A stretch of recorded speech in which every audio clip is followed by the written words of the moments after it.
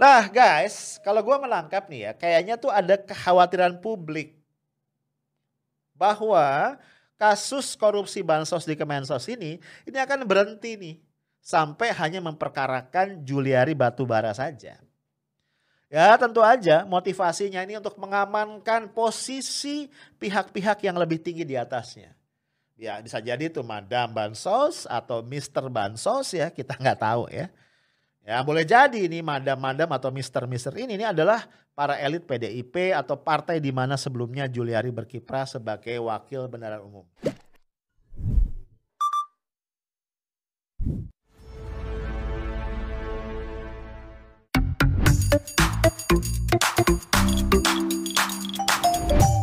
Hai guys, udah weekend lagi ya.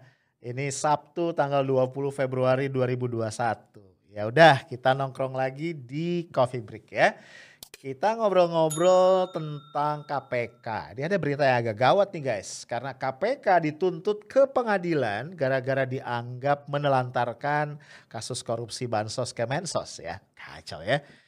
Jadi kayaknya nih ada banyak pihak yang ngerasa proses penyelidikan dan penyidikan kasus korupsi bansos Kemensos ini berjalan lambat merayap. Ya, beberapa nama kader PDIP sudah disebut-sebut namun tidak kunjung diperiksa KPK ya.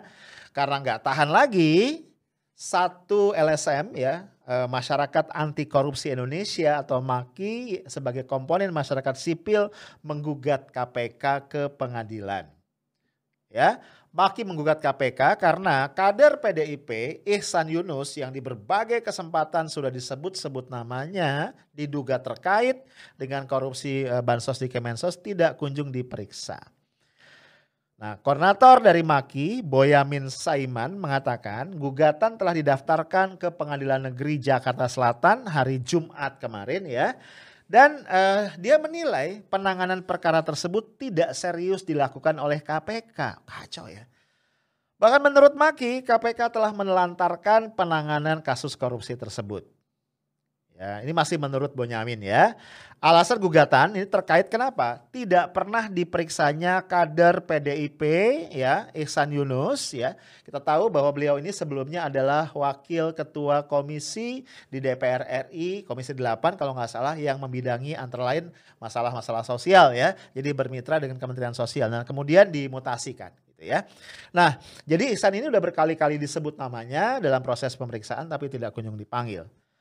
Padahal ya ini kata Boyamin, kalau mengutip hasil rekonstruksi kasus, Ihsan diduga terlibat karena melakukan pertemuan dengan pejabat Kementerian Sosial dan juga dengan salah satu yang sudah menjadi tersangka yaitu Matius Joko Santoso. Make sense ya, hadir di pertemuan dengan orang yang sudah jadi tersangka itu mestinya mungkin segera diperiksa ya. Nah, ini terlebih lagi nih ada fakta lain. Operator Ihsan yang bernama Agustri Yogaswara yang panggilannya adalah Yogas itu menerima uang sebesar 1.532.844.000 dan 2 sepeda merek Brompton dari tersangka Hari Sidabuke. Ya, Brompton bro, mahal banget ya. Selain itu guys, penyidik KPK juga sudah menggeledah rumah orang tua Ihsan yang berada di Jalan Raya Hankam nomor 72 Cipayung, Jakarta Timur. Jadi gue sih merasa ini make sense ya, MAKI ini ngelihatnya ada keanehan ya. Udah begitu banyak hal ya tadi temuan-temuan ya, adanya orang kepercayaan Ihsan, dapat uang, kemudian udah diperiksa nih rumah orang tuanya segala macam ya, udah ada rekonstruksi ya kan, diduga dia bertemu dengan para tersangka, tapi even dipanggil sebagai saksi aja belum ya. Kita lihat nih, ini pernyataan dari Pak Boyamin. Penyidiknya telah melakukan serangkaian kegiatan terkait Ihsan Yunus. Namun demikian hingga saat ini belum pernah diberitakan kegiatan pemanggilan dan pemeriksaan Ihsan Yunus sebagai saksi.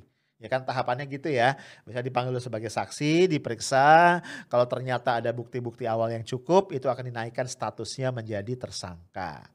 Dan selama ini kalau kita lihat orang-orang yang sudah dipanggil KPK sebagai saksi ya itu kayaknya 80-90% kemudian jadi tersangka deh biasanya. Coba deh lo lihat ya. Nah hal-hal ini kemudian membuat MAKI merasa ya KPK ini gak profesional. Nah, Boyamin menambahkan keterangannya nih. Penyidik KPK diduga juga tidak melaksanakan seluruh izin penggeledahan yang sudah diberikan oleh Dewan Pengawas KPK. Ya lu tahu ya, setelah revisi Undang-Undang KPK itu kalau penyidik KPK mau menggeledah itu harus ada izin dari Dewas. Jadi berdasarkan temuannya Maki, sebenarnya ya Dewan Pengawas itu sudah memberikan 20 izin penggeledahan. Namun sampai saat ini ya, menurut data yang diperoleh Maki juga itu baru sekitar 5 penggeledahan yang dilakukan ya. Jadi ada 15 spare yang belum dipakai. Dalam petitum gugatannya, Maki meminta agar Majelis Hakim Pengadilan Negeri Jakarta Selatan menyatakan secara hukum bahwa KPK telah melakukan tindakan penghentian penyidikan secara material dan diam-diam terhadap perkara dugaan korupsi bansos. Serius juga ya. Kemudian di petitum berikutnya diminta agar Majelis Hakim memerintahkan KPK untuk melakukan proses hukum selanjutnya dengan segera melakukan pemeriksaan terhadap Ihsan Yunus dan melakukan penggeledahan sebagaimana 20 izin yang telah diberikan Dewan Pengawas. Ini tepatnya kata-kata Boyamin begini, Majelis Hakim memerintahkan termohon atau KPK melakukan penyelesaian penanganan penyidikan dan melimpahkan berkas perkara kepada jasa penuntut umum pada KPK. Jadi ini jangan mandek lah kira-kira gitu ya. Nah guys, kegeraman Maki ini nampaknya juga mewakili kegeraman publik ya guys ya. Kenapa gue bilang begitu? Karena dalam proses penyelidikan dan penyidikan ini berlangsung sampai saat ini sudah banyak banget ya hal-hal yang terungkap ke publik ya. Misalnya mulai dari dugaan bahwa ada aliran dana yang masuk ke partainya Juliari Batubara yaitu PDIP. Dan juga bahkan ada keterlibatan ya sosok yang disebut sebagai anak Pak Lurah dalam memberikan rekomendasi kepada PT Sritek Solo untuk dapat jatah pengadaan goodie bag misalnya. Begitu ya, ini dibahas panjang antara lain oleh media Tempo ya. Kemudian belakangan yang lebih dahsyat lagi guys ya, mungkin lu belum lupa ya, muncul berita tentang keterlibatan Madam. Ya, sehingga tagar Madam Bansos itu sempat jadi trending topik. Yang ditengarai merupakan petinggi PDIP. Waktu kan ceritanya ya, jatah pengadaan paket bansos yang berupa sembako itu ya, sebagian ada yang dikutip tuh 10.000 per paket oleh Juliari Batubara. Tapi ternyata jatah pengadaan bansos yang merupakan bagian dari Herman Heri dan Ihsan Yunus ya, itu diduga tidak dikutip ya.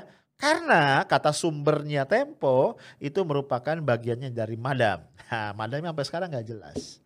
Muncul lagi nama-nama ya, Herman Heri, Ihsan Yunus, tapi semuanya sampai sekarang gelap. Nah guys, kalau gue menangkap nih ya, kayaknya tuh ada kekhawatiran publik bahwa kasus korupsi bansos di Kemensos ini akan berhenti nih sampai hanya memperkarakan Juliari Batubara saja. Ya tentu aja motivasinya ini untuk mengamankan posisi pihak-pihak yang lebih tinggi di atasnya. Ya bisa jadi itu Madam Bansos atau Mr. Bansos ya, kita nggak tahu ya. Ya boleh jadi ini Madam atau Mr. ini adalah para elit PDIP atau partai di mana sebelumnya Juliari berkiprah sebagai wakil bendahara umum. Again, ini dugaan ya yang berkembang di publik ya, yang sangat logik. Karena bagaimanapun Juliari Peter Batubara adalah elit PDIP dan melihat besaran atau ukuran ya size dari korupsinya kayaknya agak nggak mungkin. Ini hanya dinikmati oleh Juliari secara pribadi. Nah guys, kalau kekhawatiran publik tadi bahwa kasusnya akan berhenti sampai Juliari yang dibiarkan tidak segera dijawab dengan terang benderang oleh KPK, yang gue khawatirkan satu nih. Ya, trust masyarakat kepada KPK ini akan terus melorot. Ya. Dan ingat ya, saat ini problem besar pemerintah adalah distrust yang tinggi dari masyarakat. Nah kalau KPK pun tidak dapat trust masyarakat ya selesai. Satu-satunya cara KPK nih untuk dapat trust kembali apa? Mempercepat penyelidikan dan penyidikan, kemudian mengembangkan kasusnya ya, mengikuti bukti yang berjalan dan juga mengumumkan tersangka baru. Lalu kemudian memberikan tuntutan maksimal yang memenuhi rasa keadilan masyarakat. Oh ya guys, gue mau ngingetin ya, di change.org itu ada petisi hukum mati Juliari koruptor bansos COVID-19. Gue cek barusan sudah tercatat lebih dari 15.600 orang yang berpartisipasi menandatangani petisi tadi. Gua berharap lu bersedia untuk memperkuat desakan ini dengan ikut menandatangan dan lu bisa join lewat link yang gua akan tinggalin di kolom komentar. Kita berharap KPK punya gigi, KPK punya keberanian karena kita yakin mereka mampu untuk mengungkap kasus ini sampai ke akar-akarnya. Itu aja guys, stay tough, smart and professional. Assalamualaikum warahmatullahi wabarakatuh.